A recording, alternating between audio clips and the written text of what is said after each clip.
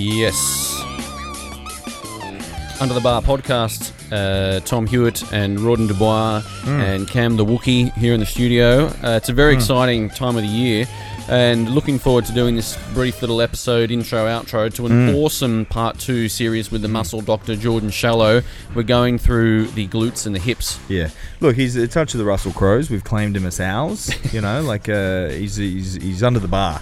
He's under the bar material now, but we're lucky enough to. I actually met him when I was over in San Fran. Yep. And we caught up, and I said, look, I had a chat with him there, and I was blown away by his knowledge.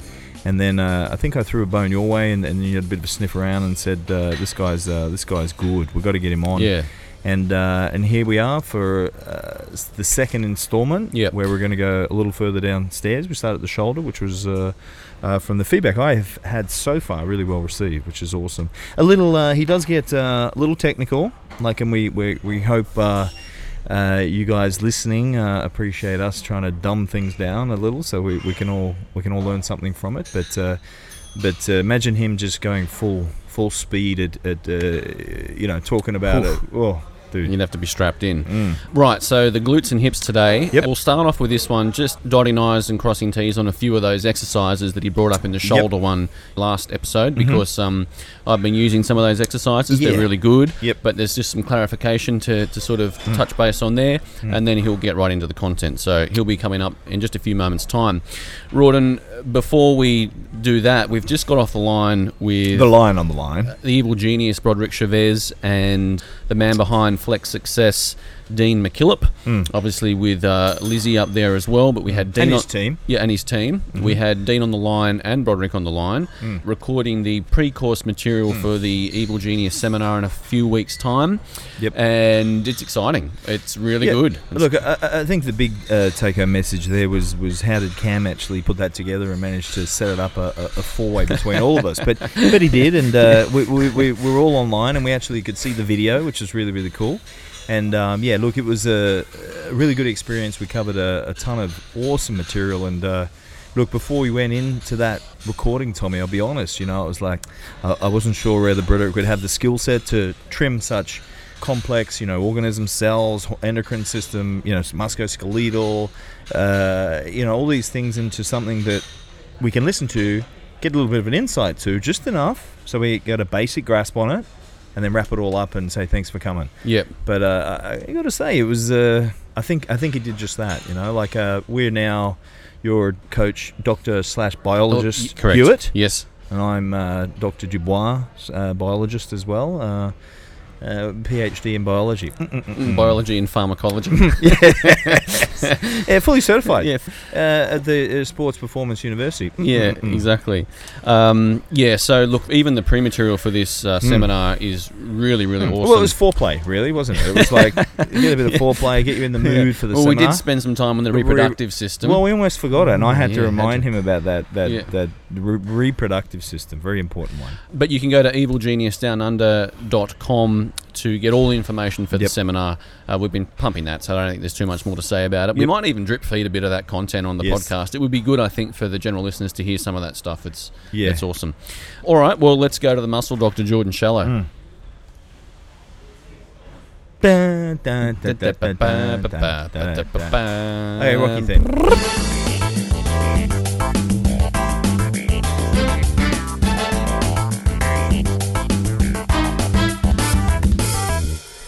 Under the Bar podcast, back here again. Rawdon, by the end of this interview, you would have been through your 6th shot of coffee for the day. Yeah, look, who we have on the line will probably be nodding, go, yep, that's about right, nothing wrong with that. But yeah, you did sort of raise your eyebrows when I said I was up to number 6 at the end of this interview. It's midday. Granted, I mean, we've got an intellectual on the other end of the line. I've got to have my wits about us. We've got to have our wits about us, So Dr. Jordan Shallow, the muscle doctor, joins us again. Last time we spoke about the shoulder joint. Today we're going to have a look at the glutes. Jordo, welcome back to the program, and thank you for your time. Yeah, no, appreciate you guys having me on. Appreciate you being adequately caffeinated. Yes, indeed. Yes. So before we get into the glutes, a couple of questions. You had a little bit of eye dotting and T crossing. Can you talk us through the up and under kettlebell press that you mentioned last week? And how is that a static hold for time? Are you trying to get, what are the parameters around how to work I think it's two different, so the one he's referring to, the second one is the exercise that you like with the kettlebell, arm outstretched, and I thought it was a static hold, and you prevent the kettlebell from falling each way, and that in itself was passively strengthening the shoulder joint. And then the other one is the kettlebell press overhead. Was there two exercises? You can do it both ways. One is going to scale up range of motion and scale down resistance, or scale down the ability to stabilize against heavier loads. So you can do both. Overhead carries are something you'll see a lot in maybe a more proactive approach in an Olympic lifter or CrossFitter, someone that's going to spend more time in that overhead position, which will allow them to load more weight if they're not going to be going through a pressing movement per se, which in Olympic lifting, the actual strict press is going to be, they're probably looking for more of a transfer of power from the lower to the upper rather than shoulder strength. So building the resistance in that locked out range of motion will allow them to load more weight and then just hold isometrically. And some guys will like to kind of perturbate the motion by going through a gait cycle. So a split load overhead carry where you have a suitcase carry in one hand and then the kettlebell bottom under carry, and then you just walk for reps, for steps or distance. Okay. But then you could also go through, and what I prefer just from a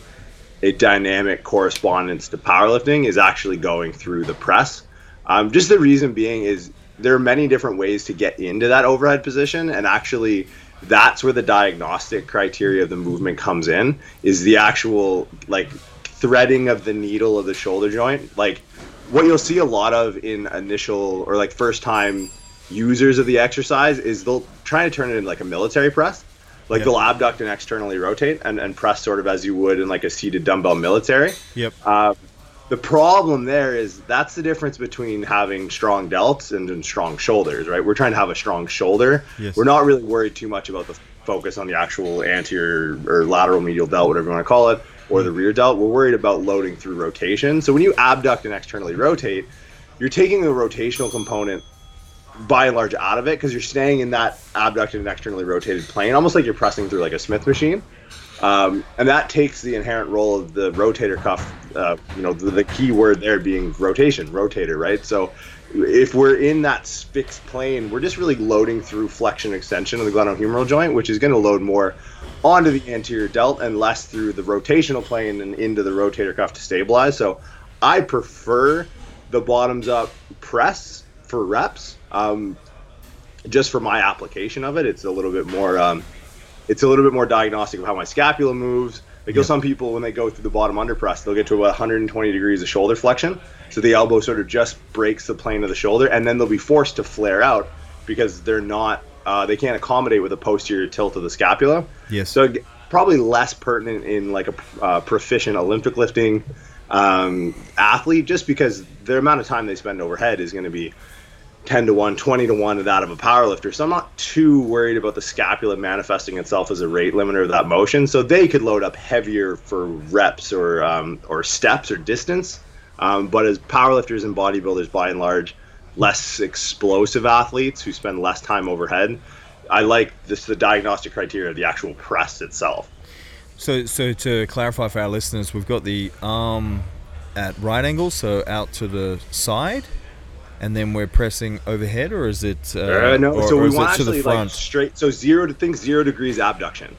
So arm right at our sides, and then we're gonna raise the shoulder up. Think of a front rack position in a front squat, where you're trying to get that elbow and wrist in a kind of a straight line in that front rack position. That's kind of where you want to think from initiating that press from, because what that takes is active external rotation and shoulder flexion. Okay. Yeah. So you're not holding it in a neutral position like you would for a neutral dumbbell press. You're keeping that wrist position and grip position all the way through the press up above your head. Yeah. So pretty much the palm, if you're doing a bilateral load, like you did 2 kettlebells at once, the palms would almost be facing each other out the gate. And then as you go through the top of the movement, the palms would be facing ahead of you. Right. Okay. So we rotate. We're pronating. essentially. We're starting neutral, and then they're pronating as they go overhead. Yeah, but that pronation is going to be as a direct expression of loading internal rotation at the top, and then as you begin to supinate back to that neutral wrist position, if we're using the wrist as sort of a measure of shoulder movement, then that's going to be a lot of active external rotation. Okay, that makes sense. So just the actual joint being taken through its range of motion will cause it to pronate at the top. Mm-hmm. And then come back in that neutral position. Okay. I've been doing these Jordo since we spoke last week, unilateral, so one arm at a time. Yeah. And so yesterday I was doing them. Yesterday and the day before, I really started to feel actually my my trap 3 fatiguing the most after the press. So the shoulders and the grip and the wobble and everything's calmed down. So stabilizing the scapula. But I'm feeling underneath my scapula fatiguing and sort of activating and getting a bit uncomfortable. Is that normal? Yeah, I mean, anytime you can centralize the stimulus, you're better off. So people will initially struggle with, have you ever taken a first-time lifter through a back workout and all they feel is their forearms? Yes. They're just not used to training and grip, right? But over time, they begin to centralize, like the forearms clear from a rate limiter of strength production or force production. Then they'll maybe feel like the biceps as a secondary muscle group. And then finally, maybe after months of training sort of that work capacity, then they'll be able to feel their lats. Yeah. But what they did is we just centralized the stimulus. Yes. So like you said, it's now we're looking to stabilize the scapula, which some people maybe out of the gate, the lower trap might be engaged more based off their inability to open up that shoulder blade and posteriorly tilt to allow for that movement to happen. But by and large, that's kind of the progression you'll see. Okay. And you like it for actual reps. Pick a weight and do reps and complete a certain amount and then get a slightly heavier kettlebell and do more reps? Yeah, and I'm not looking for failure. No. I'm just looking for, it's more the way I progress my warm-ups and the way I'll prescribe progressions is there's a difference between activation and integration, where it's like your boilerplate rotator cuff activation is, the cabler bands kind of flapping the arms around, where that's like we spoke in the past, that's anatomically loading the muscles of the rotator cuff correctly.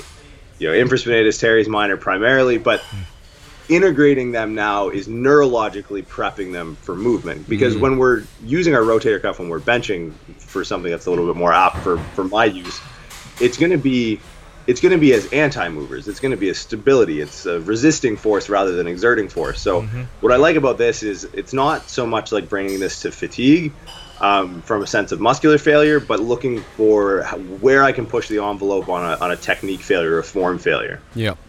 Okay, awesome. Okay. Really good, mate. That makes a lot of sense. All right. That was a good question, Tom. Thank you, mate. Great clarification. I just needed to know. No, it's good. Yeah, it makes sense. Because I had the wrong image in my head, but now that made perfect sense when we went through that. Cool. Awesome. Thanks, Jordo. So now we're going to talk about the glutes. The glutes. I mean, there's so much stuff. I mean, there's glute guys out there. We're going to know. And look, I can actually preface what Jordo's going to talk about, mate. He's going to say, get a band round the knees. Yeah. Crab walk, sort of go into a semi-crouch, and then just crab walk across the gym and crab walk the other way across the gym. Correct? You'll be fine. Correct me if I'm wrong, Jordo. Yeah, so my wife's Australian, so I'm getting pretty good at this. And you guys would define that as taking the piss. Yeah. Okay. Precisely. Yeah, that's what we do on this program. Of that. Yeah. Okay, cool. So but all jokes aside, Jordan, like I see that. You got to fire your glutes before you squat. I mean, I could every time I go in the gym, I guarantee that I see someone doing that across the gym, and then they'll proceed to the squat rack or deadlifting or do whatever. And that may not be the best way to do it. Yeah.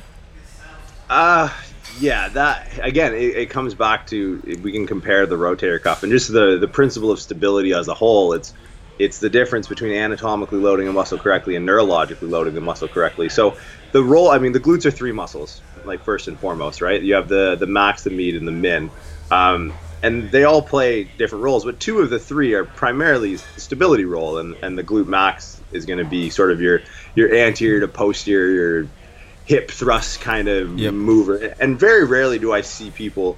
You'd have to be a fairly long levered individual for that. I mean, if we think about someone with like long femurs, and even then, I think a lot of people cry bad structure when they just have bad function. Yep. for the glute max to be the rate limiter to progress in like a squat or deadlift. Yeah. Where it's usually the stability of the other two that goes unaddressed, that becomes the issue. I mean, the glutes by and large, the glute max is, the strength is established if you've been kind of squatting your way, through your exercise programming. If squats have been a staple, more likely than not, your glute max is not going to be the rate limiter in how much weight you have on the bar. However, the stability of the glute med, that's where things get a little bit hairy. And then it's the same conversation we had with the rotator cuff, where it's the difference between activation and integration. So enlighten us, like where do we, now we've identified it's usually a stabilization issue, where do we go from here? Okay, so I mean, if we were to assess the glutes, and this is what a lot of people do, in like a functional movement assessment standpoint, they'll look to the squat and they'll look to the deadlift, right? They'll look to see how the pattern, like whether people are shifting or whether their hips shoot back first or whatever. They'll look at a really narrow subset of the actual range of motion of the joint that the muscle in question is acting on within the range of motion of the exercise, rather than looking at the full range of motion of the joint that kind of pertains to the muscle in question. So what I mean by that is, instead of using the squat or the deadlift to assess how your hips or your glutes, and I'm trying to be all encompassing of all three here, but more so the glute med and the glute min, the stabilizers, is let's not look at the hips as they work in the exercise of the squat, but let's look how they're meant to actually function from an evolutionary biology standpoint. Yep. Like if we think that as human beings, the one thing we're probably better at than any other animal on the planet, if we're putting us back in the food chain, is walking.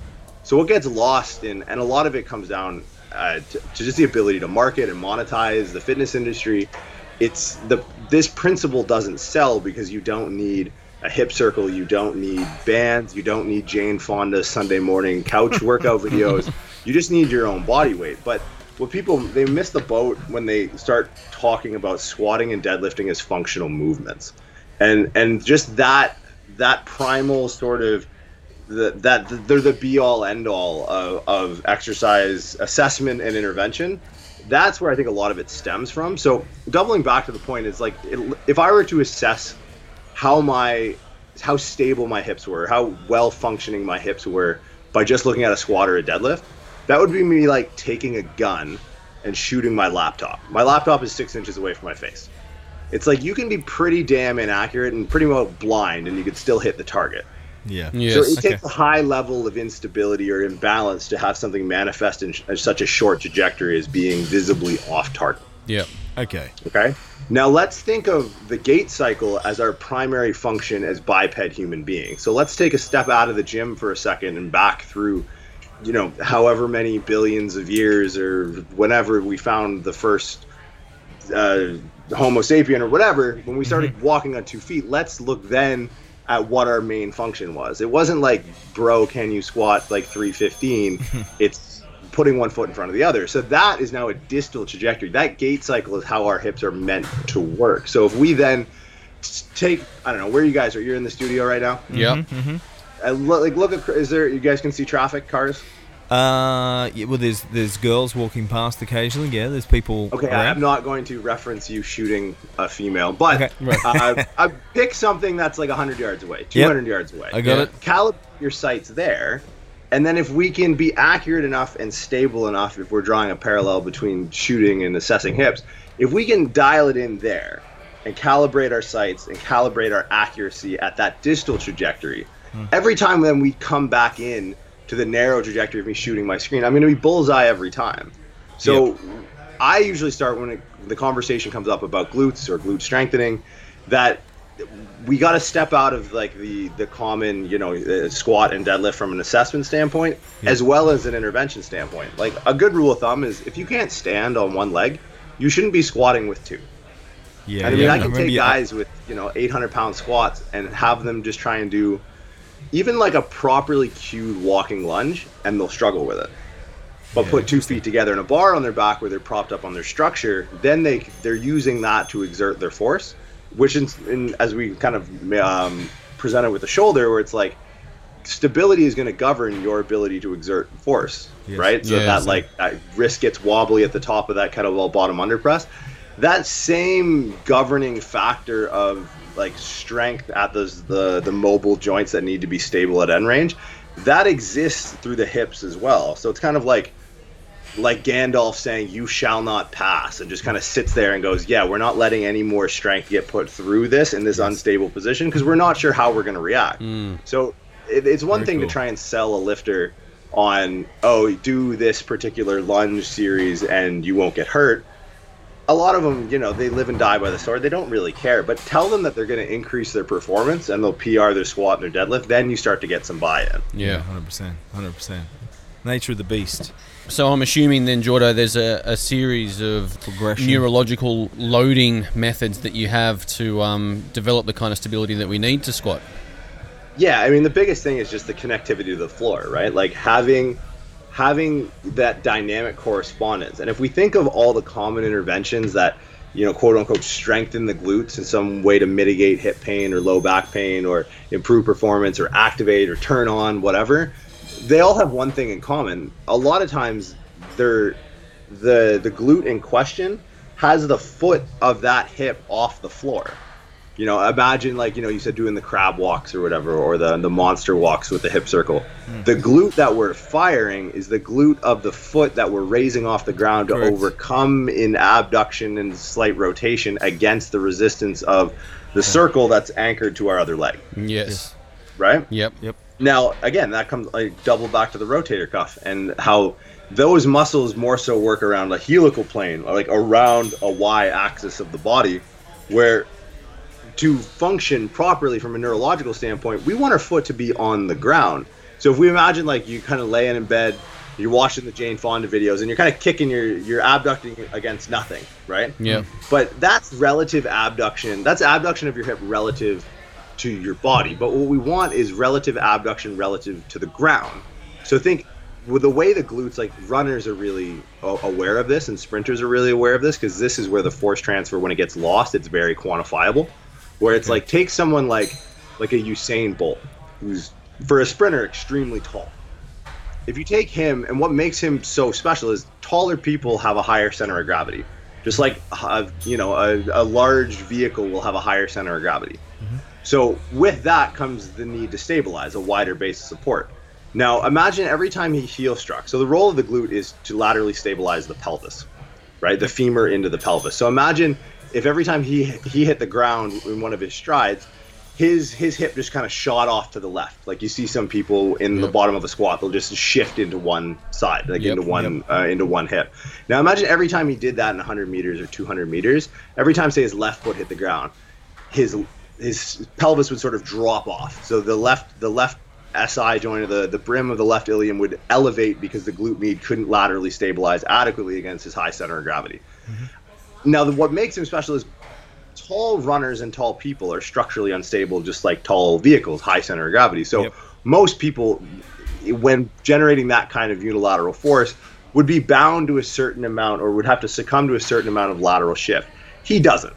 Now, in doing so, when he can stabilize very quickly through that stance leg hip, that pelvis doesn't drop off. It actually can stay level, and then his next stride is starting from a lot higher of a position, right? So even if you were standing there and just kind of just allow, if you stood up on one leg and allowed yourself to almost stretch into that stance leg glute, and then try and raise your opposite knee as high as you could, and then activate the glute to stabilize the pelvis, and see the difference in the level of the knee just from activating the glute, just as the pelvis levels itself off. Well, I mean, that at high speeds and at a high turnover rate is the difference between running a world record time and getting 6th place. Yeah. For him, he runs 3 or 4 less strides, and I don't know what the exact number is, but in the 100, 200, he's doing appreciably less work because he can use his leverages very well to take those longer strides that most taller guys can't. Yeah.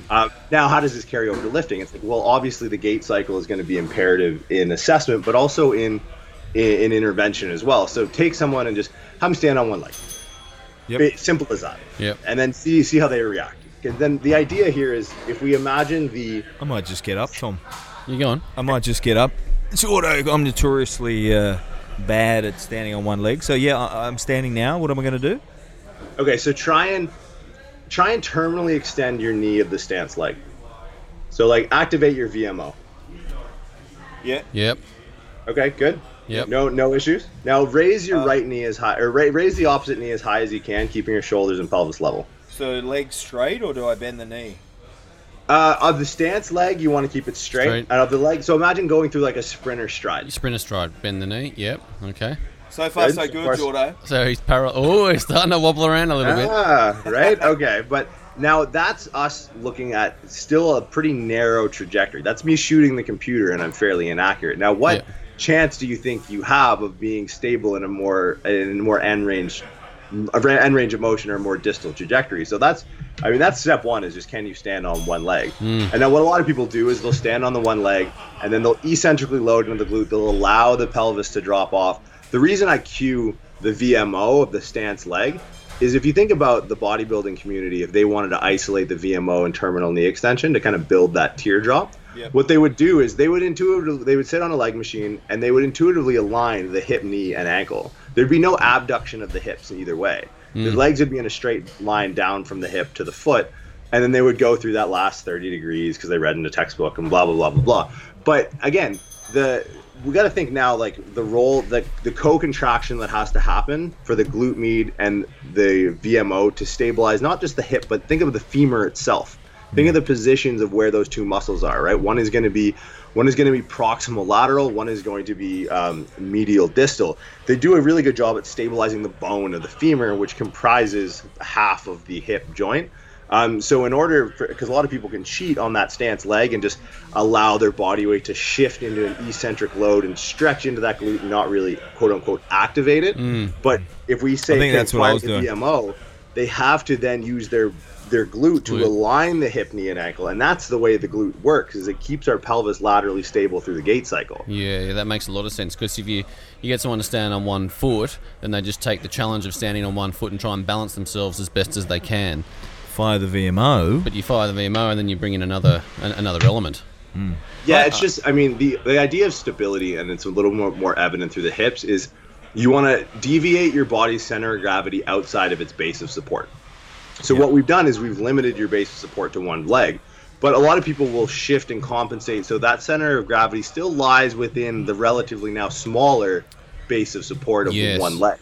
But when we have to laterally stabilize the pelvis and then bring that knee into terminal extension, we start to deviate and push the boundaries of just where that center of gravity goes. And that's step one. And kind of like, just like the shoulder, what you want to think from a stability standpoint is, think of the ball and socket articulation of the joint in question. This is something true of the hip and shoulder. It gets a little not dicey in the spine, but spinal stability is more proprioceptive based and positioning based. But sticking with the hip, think of like putting a drop of paint on the head of the femur, and then keeping your foot on the ground, because that's where we want it when we're lifting for the most part. Painting the inside of the acetabulum, the entire inside. We want to coat the entire thing with that one drop of paint in the center of the top of the femur head. So that basically turns into the full gait cycle, walking lunges, single leg RDLs, hip airplanes, introducing rotation, lateral flexion, all while keeping one foot on the ground. So like a progression I would usually walk through is start from that like sprinter stance pose. Lunge forward into a walking lunge, and make sure the lunge is cued properly. Like, don't just have a triple joint flexion extension sort of sobriety test. Like, load the hips as you would, like almost like you're in a single leg long strided squat. Making sure the knee travels over the toe, bring the ankle into dorsiflexion, externally rotating the hip at the bottom, and then using that VMO to pull us out of that deep knee hip flex position into a sprinter pose on the other leg. So stand up from that position and then lift the opposite leg up into the sprinter pose. So and for, I guess for our listeners, I mean, how I would cue that is like you're dropping into a full split squat. And then pushing yourself out of a split squat onto the other leg, and then doing the reverse, and I'm assuming you're going to walk down the turf, yeah? Yeah, and then you can progress that. I mean, on an interim, like in between reps, then we've kind of worked through the flexion plane, but then to activate kind of the posterior chain, that's where I'll go kind of that sprinter pose into a walking lunge, and then through that swing phase, as I adopt the sprinter pose of the next rep, I'll then start to hinge into a single leg RDL. Yep. So the full progression would be walking lunge, sprinter pose, single leg RDL, hip airplane, and then into the next rep. Hip airplane, what was that one? Yeah. So imagine you're in a single leg RDL position. Yep. So you're slight bend in the stance leg knee. You've hinged at the hips. You kind of. I'm going to get up. Jordo, just hold on, mate. You're going to talk me through it. I'm up. Yep, he's this up. could be quite amusing Okay, for Tom. all right, this will be We're good. going to tear a pair of shorts here. All right, where are we at? Paint me a picture. So I'm on the one leg, sort of precariously perched. He's I'm ready in to do RDL. a one-legged RDL. Yep. Okay, so there's slight bend in the stance leg knee. Now, this is the key. When you extend that hip, so say you're standing on your left leg. Yep. The right hip that you're going into extension is going to be the driver of the movement. So kind of think of where the hamstring and glute tie in to extend the hip. So kind of calibrate your lateral stability on your stance leg glute med. Make sure your shoulders and hips are in line. Yep. Then tuck the rib cage down, and with the slight bend in the left knee, actively start to extend the right hip and allow your shoulders to kind of follow and turn. So you basically, at the bottom of the movement, you want to be chest parallel to the floor. Yep. And I should be able to take a measuring stick from like your nuchal line of the base of your skull straight across the back of your spine to your heel. Because what a lot of people do is they'll go through a decent amount of hip extension first, they'll stop, and then they'll go through spinal flexion to appease what they think the visual criteria. I'll just give you a demo, Tom. Okay. So they get to that point, and then they're just bending down like that. Flexing through the lumbar. You're forcing that movement through the hip, pelvic tilt the whole way through the movement. It's all so a through the big hip. thing there, and like you'll find this a lot with like within more the bodybuilding community, especially in females that do a lot of glute work for aesthetics. And a lot of times they stumble upon the stability as kind of a side effect. But one thing I'll see a lot with that subset of the population is there's a difference between active hip extension and anteroversion of the pelvis. So you want to make sure you cue the position of the rib cage is not to overextend the lumbar spine to get that heel in its end range position. And what was that cue for the rib cage? To be parallel Tuck to the cage down. Tuck the rib cage down. Yes, and that'll reduce the lumbar curve and force that heel position to come from the entire pelvis tilting, like the lumbopelvis tilting as one unit, rather than just like hyper extending the lower back to try and get that hip into extension. Yep. And tell me, Jordo, so I'm on the left leg. I've hinged forward. I've tucked the rib. And the right leg is relatively straight, slight bend, and I'm looking for that heel to, the meter ruler across the back of the noggin, the shoulders, going down the back of the calf and hitting the heel. Yeah. So it's pretty much straight, that right leg. And then I like to use a mirror to cue this, because if you can get the athlete to look forward into the mirror, a lot of times what they'll have compensated in some sort of rotation. So they might notice that the heel, like if they're looking square on in the mirror, the heel of the foot that's extended is actually have broken across the plane in adduction and is now behind them. Yes. So they've kind of like twisted their whole body away from that instability in an attempt to keep the center of gravity within the base of support. So making sure that if I'm looking dead forward, I can't see the heel of that extended leg, because that means that I've compensated in rotation. And usually what happen is they'll rotate away from the stance leg, but in doing so, the heel of the extended leg will cross over the plane and be visible to the opposite side of the leg that's on the ground. All right, so that's the unilateral RDL that we're doing as part of the lunge, and then there was the hip? I think that was it, with the leg going out straight. That was what we were just talking about there, or was that simply the RDL? That was just the RDL. Imagine then, so we're in that RDL position where the chest is parallel to the floor. Yep. Tucked, yep. Now, I want you to we're going to deviate the center of gravity a little bit different. So I want you to purposely now use that glute med to relatively abduct the hip with the foot on the ground. So like if your left foot's on the ground, we're in a single leg RDL position, the chest is parallel to the floor. Mm-hmm. Think then of like opening the chest up. So almost like if you had print on your shirt, if you had a logo on your shirt, trying to show the guy next to you what the logo was, all by controlling the position of the hip. So we're not rotating through the spine. We're actually abducting the hip, but we're not Jane Fonda side lying on the ground, abducting relative to the pelvis. We're abducting the hip relative to the ground, relative to gravity. So it's like okay. Yeah. So Jordo, just to clarify, so I'm on my left leg. I got the chest is down, parallel tucked. I've got the heel out to the back. I'm precariously perched on one leg, wobbling around, as Tom can say. Well, I'm actually stabilizing with my left hand, and then so I'm turning my chest, rotating, abducting the hip and to the right. So someone's standing on my right if I'm on my left leg, and that's where I'm showing the logo on my chest, which is a South Beach Miami logo. Oh, there you go. Yeah, that's exactly it. But make sure to, with the shoulders, move the pelvis. Because if the shoulders don't move and the pelvis, or the shoulders move and the pelvis doesn't move, you're rotating at the spine. You're not rotating. Mate, I almost went into the almost fell into the mixing desk. Into the mixing desk. That's tricky, man. That's tricky. That one. I mean, and it's just that deviation. But two, we can do that the other plane. So think of like a bowler as he stands through on like a follow through, right? Yeah. How he's eccentrically loaded. So now as we've opened up and showed the logo to the guy on the right, think with that hip now in extension, fully closing down and creating relative adduction, where we're trying to like bring the pelvis around to the other side. You'll have less range of motion here, and you'll almost feel like a hard stop as you eccentrically load. You'll basically feel the glute stretch.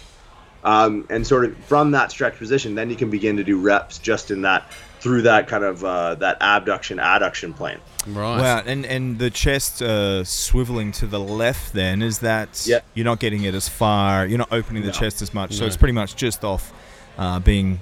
Off center. Yeah, so it's not facing the ground, but it's just off to the left, and then you'd go back to the right, show Tommy, hey, South Beach, Miami, hello, and then back the other way. Yeah.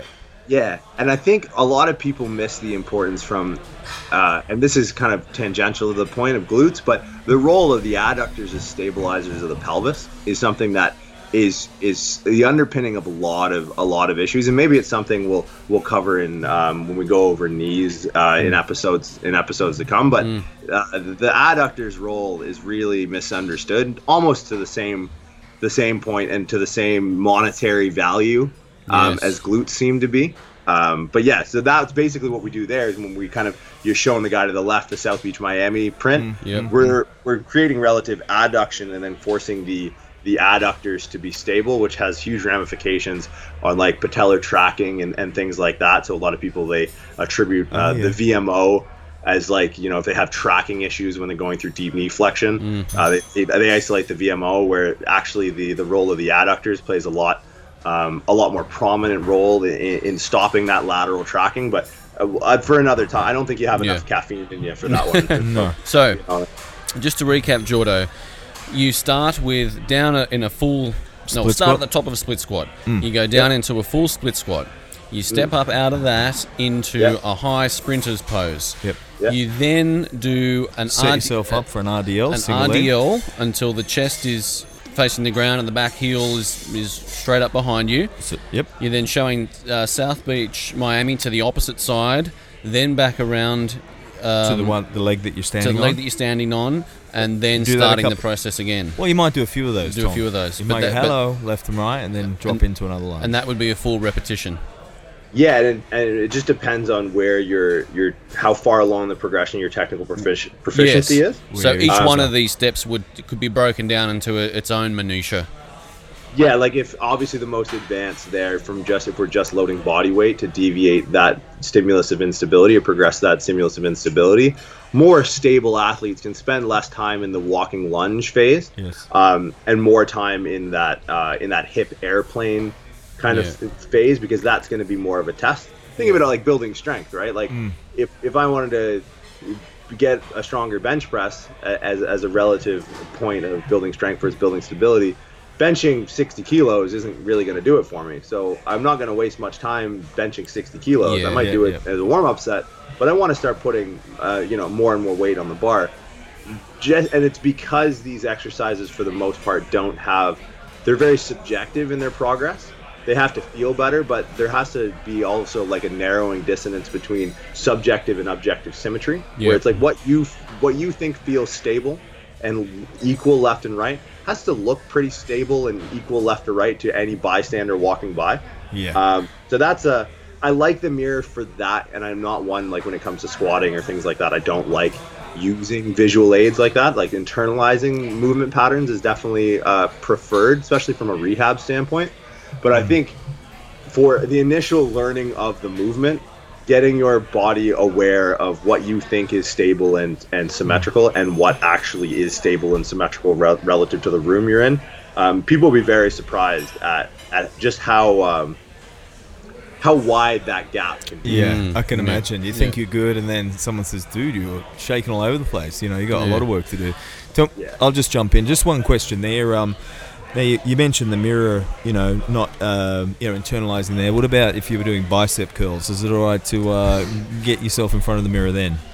You know what? I probably take the most nuanced approach to bicep curls. It may come as no surprise, but we literally Dan and I spent about 20 minutes a day going over bicep curls. So don't joke, because I'll go into the weeds on bicep curls if you want me to. Oh, for another episode, absolutely. For another day. That would take a lot of caffeine, because it's almost to the point where it's like, okay, you're splitting hairs. But when you look at top end strength, think of like someone's job is to examine a sewer system and see when it's going to break down under highest pressure. You want to make sure that guy does a pretty damn thorough job of knowing where that pipe's going to burst and how to patch it before it bursts. That's how I look at it. And that's the nice thing about powerlifting, is that you got to have your ducks in a row, because when you put that much pressure through a system, you got to have a pretty good predictive value of where things are going to go wrong. And under that weight, when they go wrong fast. Yeah, and I think, Tom, you've lifted reasonably heavy, but I've certainly, not that it's any claim to fame, but 210 raw in no belt Ravens, but I was always kilos, not pound, but it was like, I don't know if I'm near that point where shit's going to go south, and if, because I never did anything to stabilize, but I'm telling you, if I had done these exercises and had that, I knew that those joints I'd be far more happy. Like each time I loaded weight on the bar, it's like, ooh, is this going to blow the hips out? I'll see how we go and squat down. But I like what you're saying there, Jordan, like getting all your ducks in a row and actually, I guess when you do take this approach, it's like, okay, well, where can this fuck up? Let's have a think. Okay, let's get these as strong as we possibly can. Let's do everything here. Then it is really about you can realistically then predict sort of a linear progression. It's like, okay, I should be able to squat that number in 3 months' time, because my strength is developing with all these these other parts of the body. So I'm on track to hit that. Whereas if you're not doing any of these exercises and you don't actually know the inherent strength of all your joints, how can you really? Well, I'll just put a little bit more on the bar. That those extreme weights that you guys are getting up to with powerlifting or any sort of Olympic sport, Olympic lifting. Unless you know that, it's a brave individual to just keep pushing the lead and hoping that you're going to be your joint integrity is up to the task.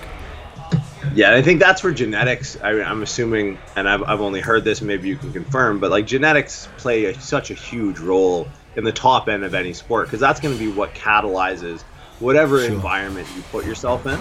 So it's like, just as you did no movement prep, but we're good for 210 and Ray-Ban sort of thing.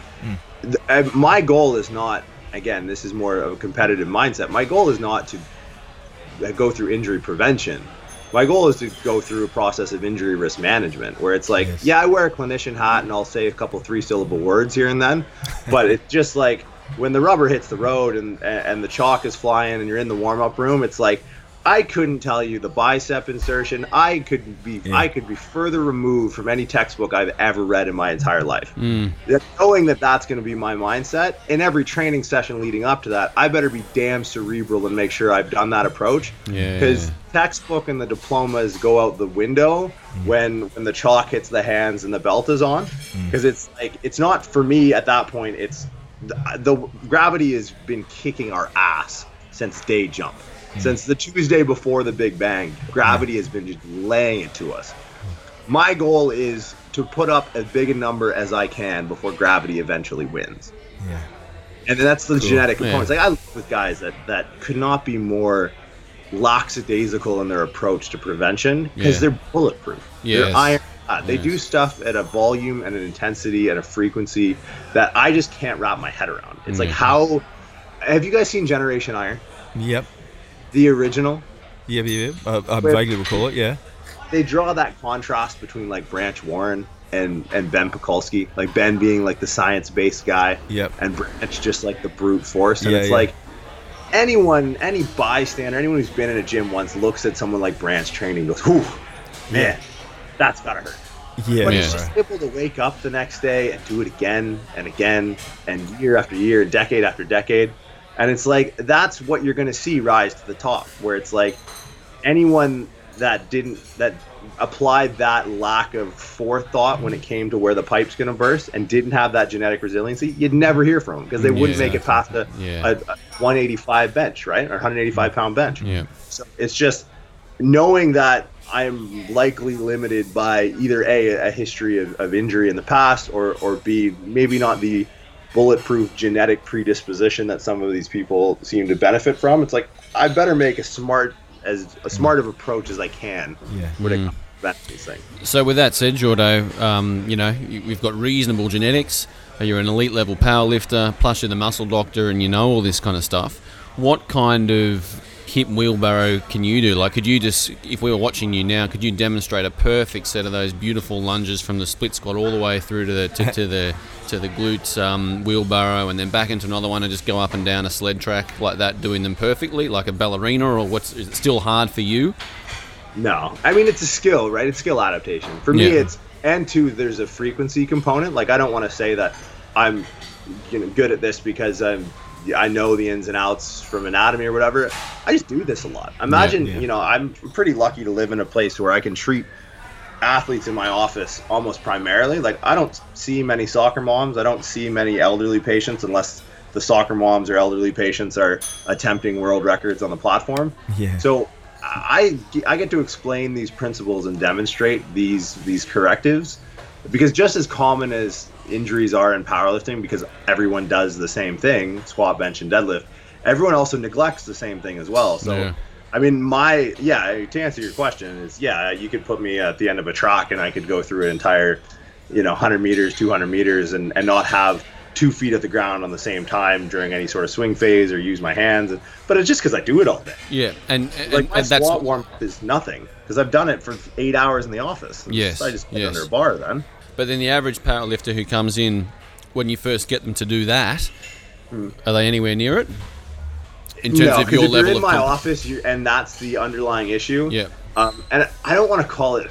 I don't have hard enough data. I mean, I've seen enough frequency or volume of patients now where I could draw, in my own mind, a definitive line between causation and correlation. Like, we've gone far past correlation here. Like, I think...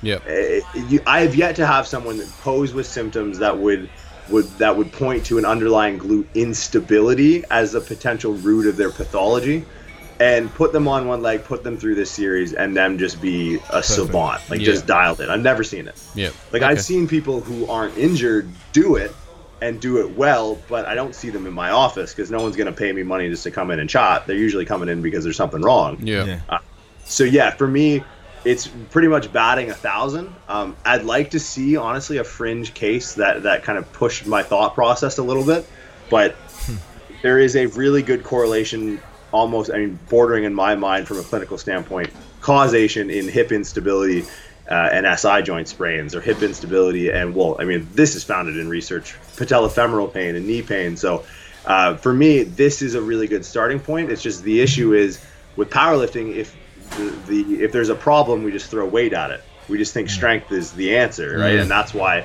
ex-powerlifters are able to monetize these things that look to strengthen the glutes, where it's like, you couldn't be further missing the boat. How many patients I see that have, these implements that people sell, and granted, I think for a teaching tool, like, I don't want to bash the TheraBand or Jane Fonda or the Hip Circle or whatever. I think as a tactile stimulus to teach someone to abduct and externally rotate in a squat, I think it's great, but I think the buck doesn't stop there. I think we have to get a little bit more sophisticated in our approach. And the nice thing is that takes nothing more than a little bit of know-how. It doesn't cost anything. It's just understanding the principle there is the key. And some people don't want to learn. Some people want just to buy the accessory instead of doing the accessories, and to each their own. But I've found a really strong correlation in people who suck at it, who are hurt, and people who get better at it and don't have recurring injuries. Awesome. I think also, Jordan, it's like what you described and the sequence I went through, getting up on one leg. I mean, damn sight easier chucking a band around the knees and crab walking back and forth across the gym. It sort of comes back to most usually find an easy out and to go through that routine, which will be pretty hard. I mean, you saw me flapping around, you'd probably be a little better than me, Tommy, but a process in itself. And it's like, are they going to do that, or are they more likely to get the band will help a little bit? But such is life. Usually you work a little harder and the results are going to be, return on investment will be far more. Yeah, and I think we kind of alluded to this last week, Jordo, that now that we've been through that exercise and you've broken down how clearly that mechanism all fits together in a piece, I'm actually very motivated now, like I was last week with the press, to go into the gym and test myself at that and master that skill. It's just proof of concept, I think. Yeah. And the nice thing with it is, like, if you told someone your answer was you have to get stronger, and sometimes, I mean, that is definitely a piece to injury. Like strength is our resiliency and our ability to prevent injury, hopefully, from happening, but two, recovering from an injury and having a baseline strength. I don't want to negate that, and I think I can get away with speaking a little bit more steadfast about stability because I have a number to back it up. Whereas the average physio or chiro that just lifts, or that doesn't really lift weights and comes in and maybe starts spouting some of this, it might not get the buy-in and be like, yeah, well, what do you know? And it's like, well, I've held up till this weight so far, and I've been competing in powerlifting for like a year and a half, so maybe it might be worth listening to. And two, but just the stimulus adaptation of the transient changes of the nervous system required to improve stability are so fast in comparison on the spectrum of building strength, building hypertrophy, or adapting tendons or adapting bones. Like I don't know if we spoke on this in the shoulder, but like think of if you're unstable and that the role of stability gets put on a muscle, and then that muscle either strains because it's taking on now a load of strength and stability, or that load gets put on a tendon, and that tendon goes through tendonitis or tendinopathy or tendinosis or whatever they're calling it these days, not that it matters. So call it an overuse injury, which is usually a misuse injury.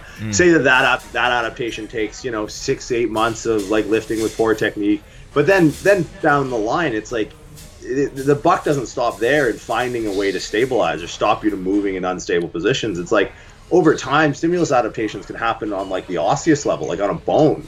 Like you can get like femoral acetabular impingement or bone spurs or things like that, where we've missed the potential to make so many changes in stimulus adaptation to improve stability that our bones at the end of the line are trying to stop their adjacent movement to another bone. So it's like, if you took someone off the street and it's like, hey, I want to squat 300 kilos, and it's like, okay, what do you squat now?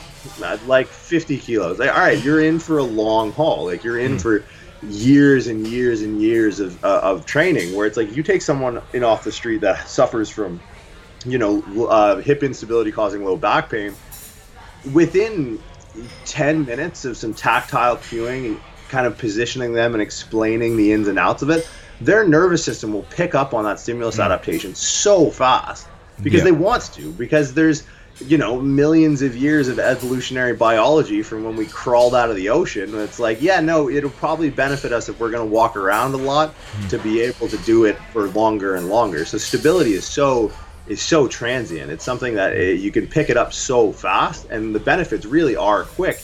And it's not to sound like snake oil salesman or anything like that, but you can really sell someone on it, because there's one thing to like feel like the burn of like a hip circle crab walk, and you feel like a pump in a muscle that needs to be stable. It'd be tantamount to feeling like a rotator cuff pump, where it's like, again, the anatomical versus the neurological. It's the neurological adaptation that's gonna reign supreme in the ability to adapt the quickest. So I think it helps kind of twofold there. It's just like they'll adapt and they'll start to see the benefit really fast, as opposed to, waiting for the shipping and handling and waiting for the thing to show up at your door. Yeah. By the time you've hit send or entered your PayPal info on whatever gizmo gimmick, you could have been standing on one leg and started making strides, no pun or pun intended, on actually improving the underlying issue. Probably also actually improving your brain function and opening up some fresh pathways in the brain as well. Oh yeah, I mean, and we brushed over the benefits of like long-term health. Like you take a 65-year-old person who's really unstable, lives in like a single floor flat. They break their hip or they fall over. I think if you fall over past the age of 65, you're looking to die within a year.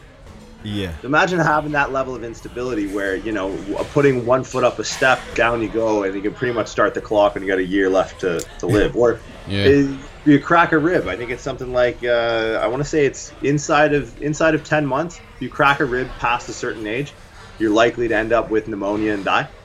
Yeah. So it's one thing. I mean, we're just talking like a bunch of meatheads going like, yeah, but you can squat 300 kilos pain-free. It's another thing entirely, and that's what makes like a rehab approach like this so palatable to the masses. And as people who attempted to monetize within the echo chamber of the fitness industry really understood the benefits or found a way to reach more people with a message that would be effective, and whether they're doing it out of their own personal ignorance or trying to line their own pockets is another conversation to be had. But you can really reach a market and benefit quality of life way past hitting PRs in the gym. Yes, look, totally agreed, but then once again you're up against the psyche of the masses that just like the shiny bubbles and the TheraBands. Exactly. Yeah. And that's why you gotta kind of come at it from both sides, right? Like you gotta walk the walk. You gotta kind of Jane Goodall in with the chimps a little bit and bunker down and be like one of them. And then when you have the floor, try and put this message out there, and hopefully then you'll have the notoriety to back up the credibility is kind of the goal. Yes. Yeah. I mean, look, if you didn't have those numbers and you weren't jacked as Tom would be paying attention as he does, but I would be glazed over flicking my phone. But the fact that you're so, you do legitimately sell the concept of strength very well. So, it even had me raising my eyebrows, and I might have to do some of these, Tom. Maybe I can do something other than the leg press for quads. Yeah, mate. I mean, I think now's the time to do it. You haven't trained for a long time. Start next week, mate. Start next week. We're just talking about it today. Yeah. Good. Well, Jordo, mate. Once again, eye-opening, but so many nice practical things to take away and get stuck into there for the long-term health of the glutes, mate. So that's wonderful. I appreciate you guys calling me back. I honestly was just like, there's no way. There's no way they're going to let me go through this demented rambling again. Hopefully this reaches like one person that tries it, does it, and benefits from it. If nothing else, we've offended or bored or done whatever to anyone else. If one person walks away and implements it and hits a PR next week or gets out of pain, then mission accomplished. Cool. Beautiful. So, Jordo, how do people get in contact with you again if they're keen in your Prescript program? Or, mate, do you have have you got any videos of these exercises that you're doing? He's got ones of that one. I've seen that one. Oh, yeah. Yeah, that's all over. Instagram. Prescript is kind of where you'll find me most of the days in the online space. It's www.pre-script.com. Instagram, pre_script. Personal Instagram, at @the_muscle_doc. Depending on when this comes out, I'll be going around Australia in early to mid-March, or pretty much the whole month of March. I'll be bouncing around. So I'll be out there for Pro Raw. So I have seminars in Sydney, Brisbane, Sunshine Coast, Melbourne, Perth, and Adelaide. I don't think I missed any there. No. And then potentially be back out your way later in the year as well. So if you have any direct questions, info@prescript.com. That's pretty much my online footprint on the whole. Awesome. All right, so we're going to get you back. We're going to really milk this one out. We still got a few more joints we're going to cover, Tommy. What else have we got? We got Well, next mate, time we're going to tackle the knee, I think's there, and lower knee, back. I think that's a big one. Yeah. I might save the lower back to last, mate. It's yeah, a juicy you one. want to hunker down and make sure you got some caffeine for that one. That'll be an 8-cup day for you. All right, Jordan. Absolute pleasure having you on again. I look forward to chatting again soon, and all the best with your making weight. You're losing 10 kilos or 8 kilos in the next 5 weeks. Good luck with that one. And I'll probably be contacting you about that. There's pills you can take. It's fine. All right, mate. Absolute pleasure. Talk to you soon. Yeah, appreciate it. Bye. Thanks, Jordo. See you, mate. Yeah, we'll talk to you.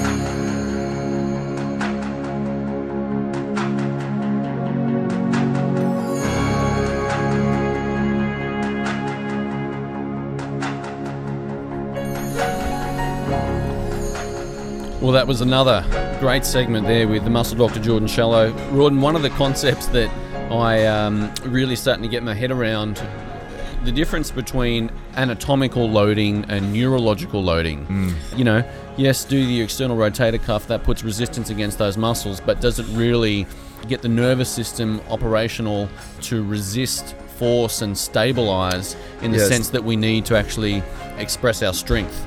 Yeah, well, I mean, those bits and pieces are not necessarily designed to peak maximal strength. They're designed to, stabilize and withstand and stop things from moving. So we can, with those bigger muscle groups, generate the force. That analogy, you're firing a canoe, a cannon in a canoe. The thing sinks, but you build a big foundation, you get that big battleship, and then you can blast away and lift these heavy loads. But the fact that you can actually, when you think about it, progress quite a bit further when you do actually spend time, working on that infrastructure and getting that all. And look, to be honest, probably one of the reasons I, stay where I am, and after listening to him, I was tempted to do a couple of one of those bird dogs, mate. Bird dog. It's too late. But as I grab my lower back, it's like I should probably do what Jordo says. But absolutely fascinating stuff, and obviously another insight into what makes him tick, and to hear him so passionate about that stuff, and he's a driven man. It's an absolute pleasure to have him as part of the program. So we'll have him on in a couple of episodes' time doing section 3, which will be the knees.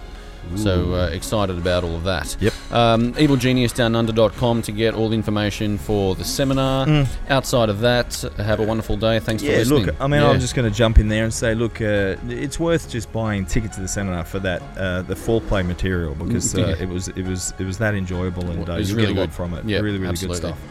Hope to see you all there. Okay, bye.